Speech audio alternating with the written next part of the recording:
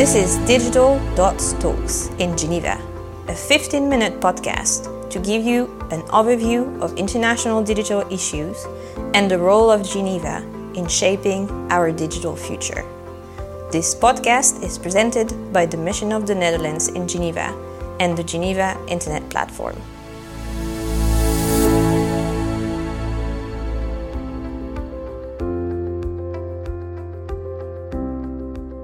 Good day. I would welcome you to the 6th episode of the DigitalDots podcast, where we discuss trends and developments in the digital world in a way that also you can connect the dots. My name is Lars Stammers, and I'm the Deputy Permanent Representative of the Netherlands to the UN here in Geneva. And I'm very honored to welcome the UN Secretary General's Envoy on Technology, the Under-Secretary General, Mr. Amandeep Gill, to today's podcast. Welcome. Thank you. Thank you for having me. Mr. Gill, could you briefly introduce yourself and give us a bit of insight in your background and how you got to this position of envoy, and of course your ties to Geneva? So very briefly, I'm a science and technology diplomat. So I studied science and engineering. Then I moved to diplomacy. I worked a lot on strategic technologies, technology negotiations, building consensus among countries on critical technology issues. And then I joined the UN some time back to help the Secretary General implement his vision on digital cooperation, which means bringing people together across borders, but also from the private and the public sector, from different domains, to have a wiser approach to technology.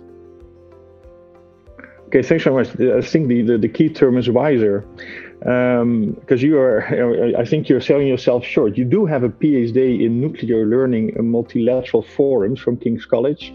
You also have a bachelor degree in technology and electronics, and you have an advanced diploma in French history and language from Geneva. It's very impressive. I think the first and most obvious question would be, why is it necessary and important to have a UN tech envoy? What do you do? So increasingly, governments are appointing digital ambassadors, cyber ambassadors, technology envoys. And it's the same consideration for the United Nations. You need to have a focal point which your partners, other governments, the civil society, industry, private sector can talk to when it comes to the policy implications of technology. So that's the first reason. The other reason is that you also need to do a fair bit of coordination across your own system. My role is to be that focal point for the external interaction as well as the internal coordination, and most importantly, help enhance international cooperation around technologies. There is no such institution today, or at least before this institution was set in motion, that did that. So there was an urgent need to set up this institution, and the Secretary General is to be commended for being a visionary on this issue and taking the UN to the next level in terms of its agility, in terms of its responsiveness to the rapidly changing technology landscape around us. Yeah, indeed. It's you touched upon a number of developments, and of course, technology moves at lightning speed. And this sounds like a very broad agenda, a broad mandate, and hopefully you are being supported by a very capable and ever-growing team to make sure that you can keep up with the developments. I think the UN Secretary not only wants to keep track with the developments, but we've gone as a world through major crisis, COVID. Now we have also the tensions, the geopolitical tensions. We have a financial crisis. The world is changing, and the Secretary General has developed his vision, our common agenda, and part of that is the Global Digital Compact, to rebuild the world in a more secure and better and sustainable future for our people and our planet. So could you explain for the people out there, what is the Global Digital Compact and who participates? What's its intended outcome? And of course, how do you see your role and your expectations of this document and process? Absolutely. So at the 75th anniversary of the United Nations, a couple of years back, all governments came together, adopted a declaration. And one of the points in that declaration was that we will reinforce digital cooperation. And the Secretary General was asked to present an agenda for the future. And he submitted a report called Our Common Agenda that touches upon all the crises and more. In the crisis that you mentioned, there is an urgent need to reinforce multilateral collaboration to address our planetary challenges, climate change, the destruction of biodiversity, environmental pollution, debt and the financing crisis, the COVID disruption, the setback to what is called Agenda 2030, 17 goals that were adopted by the international community in the development space to be achieved by 2030. So we've fallen behind on that agenda. So we need to reboot multilateralism. We need to reboot international cooperation. And we need to re-energize this sustainable development agenda. So this is a little bit the context in which the international community has decided to hold a summit of the future in 2024. And digital is one of the 6 tracks for that summit. The importance of digital has grown. And I think this is a great opportunity for the international community to come together, set out some shared principles.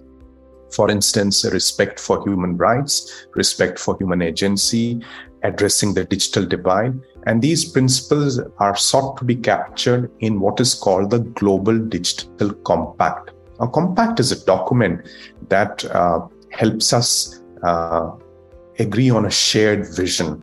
And with that foundation, then we can address the risks, the misuse of digital technologies, but also the tremendous opportunities they offer for advancing on sustainable development.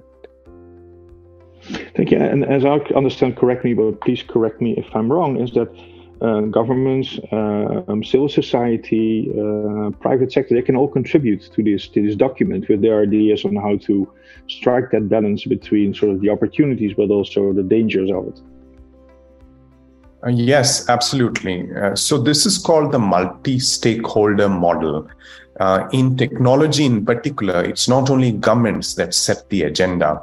It's the private sector that innovates, that comes out with new business models. So think about the social media platforms. And there is civil society, there is the tech community, those who are passionate about technology, who develop the tech and the standards around it. There's also academia, that's a neutral, independent analyst, researcher of the trends, keeps us honest about where we are going. So all these different stakeholders have to come together for this shared vision. So the Global Digital Compact, although it is a document that will be adopted by governments, the process that's leading up to it is multi-stakeholder by design. So we are gathering inputs from these different stakeholders, making sure that they have an opportunity to make their voice heard in a meaningful way. And then even after the Global Digital Compact, we have this opportunity to take forward those shared principles, to implement them, if you will, in not only governments and their policies, but also the private sector, the work of the civil society and other stakeholders. And you will be the point person on that.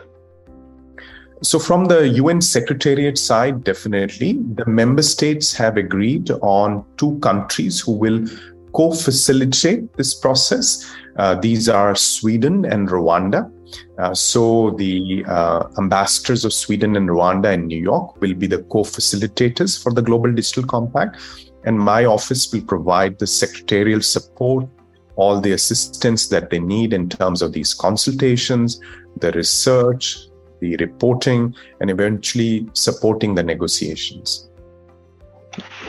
You touched upon the private sector, and there's also a question that I asked Irene Khan, the special rapporteur on the freedom of speech. The technology advances in the digital world are very much driven by the private sector and also the tech giants. And I think one touchy issue is whether you think that the private sector is really ready and willing to participate, and how can we ensure that they remain transparent and committed to the digital agenda, also given their huge interest in that industry. Yeah, I can understand some of the reluctance of the private sector. They often think of UN and intergovernmental discussions as not being very relevant for them, and the resolutions, the treaties coming out of the UN system as being more regulation driven, rules driven, rather than being facilitation centric. So I want to address that straight away. Whatever we are doing, whatever we are thinking about is not meant to stifle innovation, not meant to come in the way of the opportunities. The tremendous opportunities are there for the private sector to grow, to create wealth, to create employment, to help us solve our pressing problems.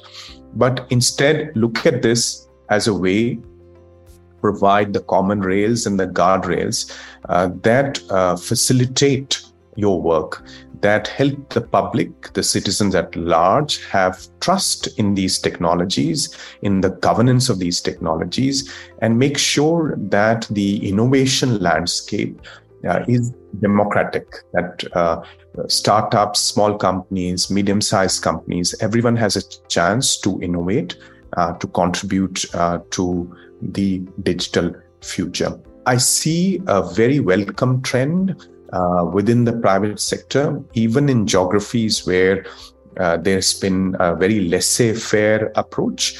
The private sector, the responsible leaders within the private sector are very keen to work with UN forums, work with governments to come out with agile, responsive governance that helps them develop technology and business models, while at the same time addressing the societal concerns and other problems, other risks, and some of the unintended consequences that may arise when you deploy such powerful technologies.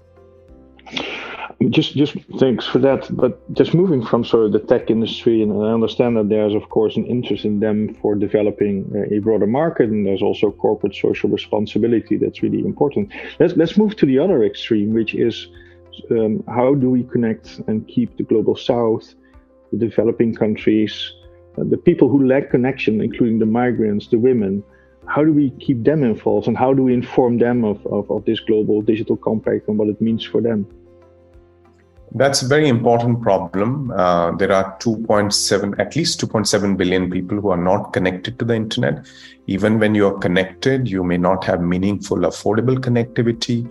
The content may not be relevant to you, and the devices that you may be deploying might not help you, for instance, follow courses online or participate in the digital economy. So we have a digital divide problem. And this divide is at various levels. Even within advanced economies, there is a digital divide. The disabled, the elderly, women, they are behind on some of the indicators. So addressing this requires a whole of government, whole of international system effort, from building the physical networks that deliver internet connectivity to more focus on capacity and on skills to use digital products and services, to content availability, and also importantly and increasingly, data and artificial intelligence. If you are only generating data that is used by others to create value, then you are falling behind. So how do you protect data? How do you empower citizens on choices about the data? How do you empower countries to build their own data sets and create value from them, address their own problems with that? I think this will be a key consideration during the discussions on the Global Digital Compact. Thanks for that. And I think that also brings me to sort of the next question is we in Geneva really look at sort of development, humanitarian affairs. We have the International Telecoms organization here on the other side, which is also looking at sort of creating a safe internet and looking very much also on bridging that divide. You've worked in Geneva. You now work in New York. You said in New York it's dark, it's rainy, the sun shines here in Geneva. First question: do you miss Geneva? Second, what's the difference in approach between Geneva and New York when it comes to the digital world and the Global Digital Compact? Yes, and I'm sure the weather will turn soon in New York. It'll be bright and sunny. So Geneva and New York take turns at that. I think this is an artificial dichotomy. Geneva is the European headquarters of the United Nations, and therefore it plays a very important role in all things multilateral. There is also a very vibrant civil society and multi-stakeholder network. I myself led a multi-stakeholder initiative in digital health and artificial intelligence research in Geneva these past 3 years. So very familiar with the vibrant Geneva ecosystem, which will have very, very important insights to contribute to the Global Digital Compact discussions. We've already had a few consultations on the compact in Geneva. I'm aware that the co-facilitators, Sweden and Rwanda, have plans that would involve further consultations in Geneva. So Geneva will have a full opportunity to participate in the process. The Geneva diplomatic community is very engaged on these issues. They are very passionate about these issues. So I'm counting on their support as well as we move forward. Well, you can count definitely on the support of the Netherlands. We've just raised our hand to become the EU Heads of Mission chair of our digital working group, and then we are happy to do so. Two quick questions, two quick answers. You are, of course, a digital expert. What keeps you up at night from the digital developments, and what development excites you the most? Very brief answer. What worries me, I don't stay up at night. I have a peaceful sleep no matter what. What worries me most is the tendency for digital technologies to take away our agency as human beings and to delude us a little bit with the razzle-dazzle and take us away from the rich inner world, our relationships, our analog world problems. So that's my biggest worry about digital. What excites me the most is the inclusiveness opportunity, how digital can lower entry barriers for people from all walks of life to participate in the modern economy, to make their voice heard. Thank you very much. Finally, we will have a next guest. We do not know who that will be, but if you have to ask sort of a question that's sort of a relay question to our next guest, what would it be? I would like to ask how we can better engage the youth. We are talking about the future, the summit of the future. What's the best way to get the young students, youth everywhere around the world excited about multilateral issues, about our global problems and challenges, and interest them, motivate them to participate in the solution making? I think that's a very nice end to this conversation, and I definitely agree that the youth is essential in developing also our digital future, and we have to get them involved. Mr. Amandeep Gill, thank you very much for this conversation. It was very informative for me, and it was very nice talking to you, and wish you all the best and success in your function. Thank you so much. My pleasure. All the very best to you. This is DigitalDots Talks in Geneva, a 15-minute podcast to give you an overview of international digital issues and the role of Geneva in shaping our digital future. This podcast is presented by the Mission of the Netherlands in Geneva and the Geneva Internet Platform.